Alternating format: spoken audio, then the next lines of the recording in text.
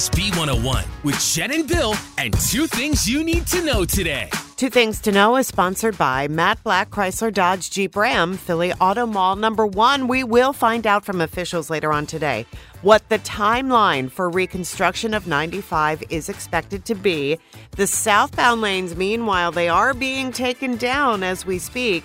And U.S. Transportation Secretary Pete Buttigieg, while in Philadelphia yesterday, did promise all possible resources from the federal government will be made available to get the collapsed portion of 95 fixed as quickly as possible. Number 2, starting today, Philadelphia will start opening their outdoor pools for the summer season. So the 3 set to open today are Fletcher Pool, Hunting Park Pool, and Samuel Pool. In total, 61 pools across the city will open up on a rolling basis. And something new this year, all public pools will host mandatory swim lessons for kids. A full list of pools can be found online at phila.gov. And those are your two things on Phillies B101.